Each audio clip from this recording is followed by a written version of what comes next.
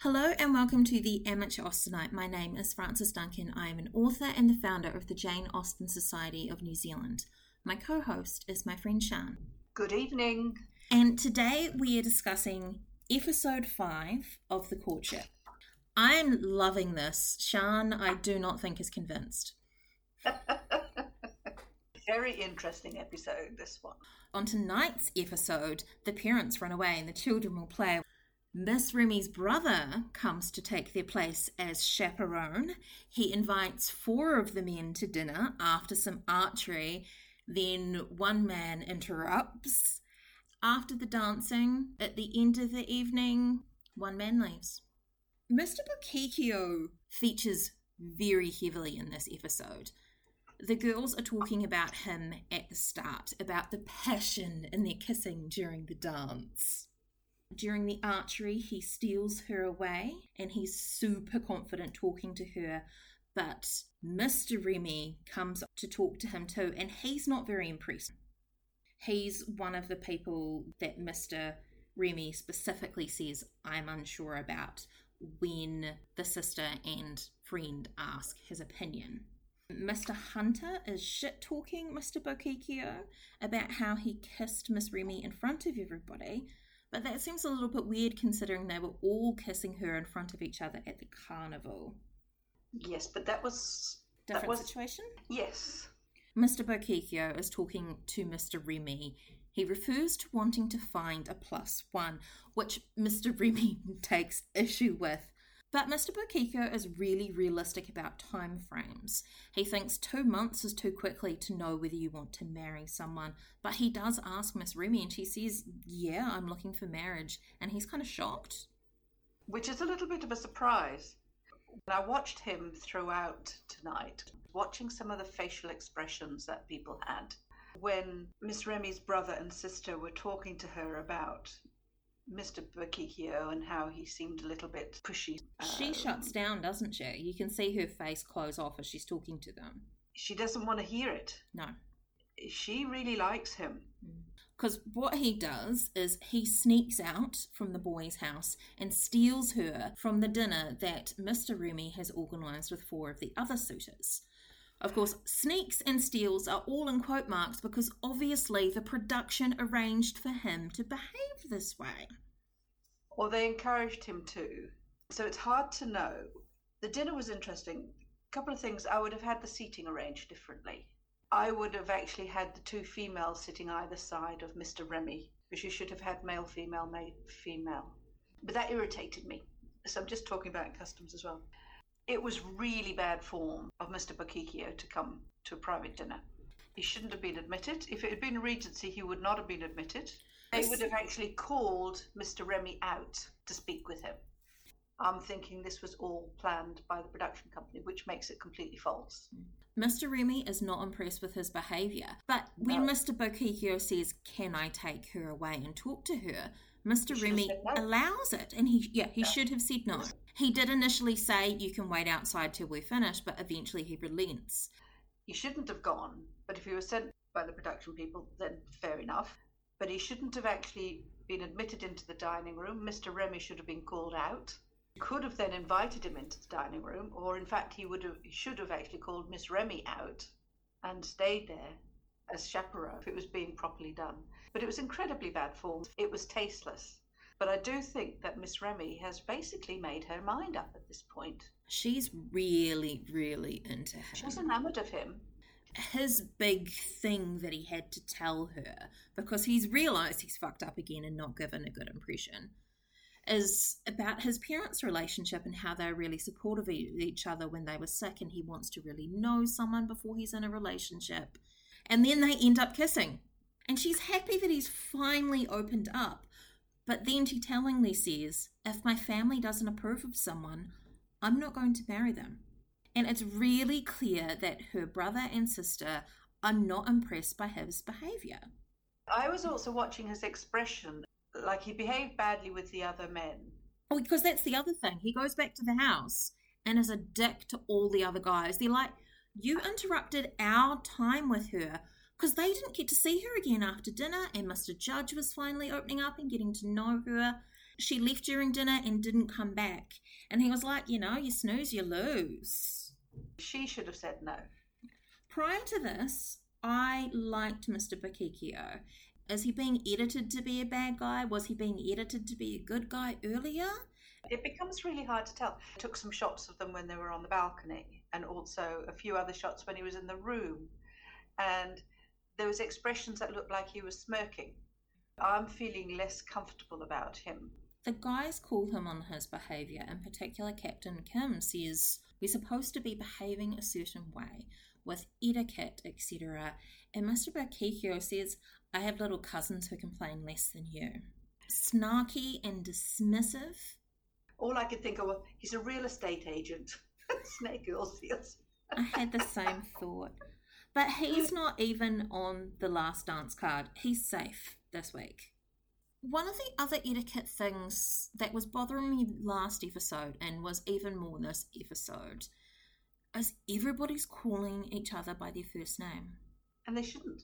They're not even trying. I mean, really, they're not actually getting into the spirit of it, which is a bit irritating. If you're going to make a thing about being in Miss Austen's world, Regency world or something, you would be encouraging them to comply. And it would actually help. Suddenly you hear this other name and I'm thinking, who's that? Exactly. No, I can't follow it. Not when there's 9 guys and you're trying to remember who everybody is. No, I did quite like Mr. Judge. So he's one of the new guys, and he again tells his story about coming from a small town in Michigan of 800 people, but he also says he hasn't had many relationships, and Mr. Remy finds him really genuine, but he's also really honest about the fact that he works too much. There's a number of guys I quite like and would like to get to know more. I think there's also a few guys there which are like dazzling. And I think that's where Mr. Bakikio comes in. He's a little bit dazzling. I was thinking, you know what? It'd be really nice to have like a comfy dad in there, like a dad bod guy. Who'd just be like, oh, he's so cuddly and comfortable and I can relax around him. Rather than all these really hot, ripped guys who look like models, and a lot of them are. I mean, yes, it's attractive, but I think most women would rather settle down with a dad. Mr. Judge is one of the people that's invited to the dinner, and he opens her lobster for her, which was very gentlemanly because she's a bit uncomfortable with it. Which, yes, why did they serve that? None of them quite knew what to do with A, pea soup, B, the lobster. Mr. Judge was finally opening up about himself. He talks about not being close to his family. So one of the things he's looking for in a relationship is to create a family, and he wants to join the family of his partner, which is exactly what the Remys are looking for. But he gets shut down because Mr. Bakikio comes in. Miss Remy tries to make up for it by putting him on the dance card so she can apologise and say that she wants to know him. He repeats again his, I want to be a good father and a good husband, and he's so happy that he stays. And they kiss, which the boys aren't happy about. Bit of a flirt. She's kissing every man and his dog. She and her sister are giggling about it. They're having a great time, which is what they're meant to be doing. Dr. Hatim is shirtless a lot, which the host comments on, but surely he's been told to be shirtless by the production. Why mock him for something you've told him to do? What we don't know is, have they said, make the most of your best assets? Some of the others are actually well ripped as well, but not going round without their shirts. He does a really good move though. There is another backflip, but also he grabs a mosquito out of thin air when it's buzzing around him. No effort. That is a very attractive feature for me because they bite me terribly. Dr. Hatim doesn't hit the target during archery practice and then sort of shoulder checks Mr. Remy on his way past, which is not a good look.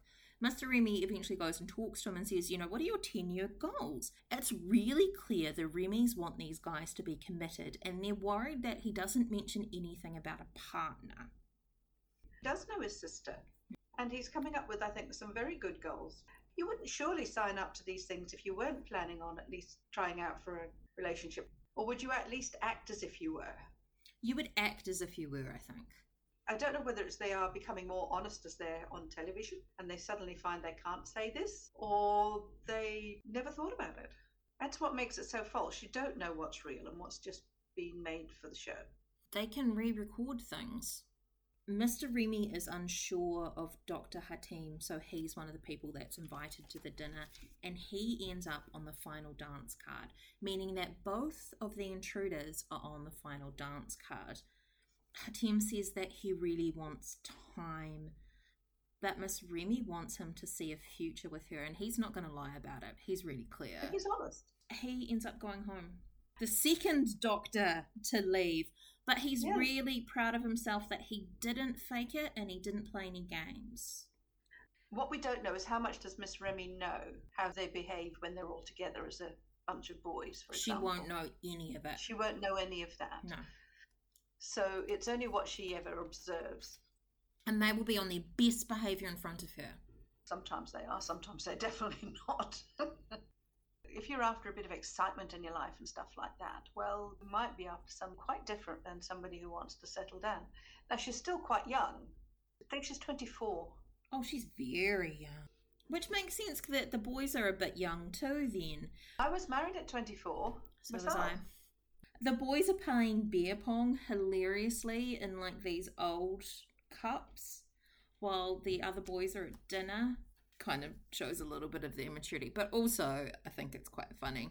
They are young men and they're footloose and fancy free. So you don't ever see them on their cell phones or anything. So all of a sudden, no, they won't have them.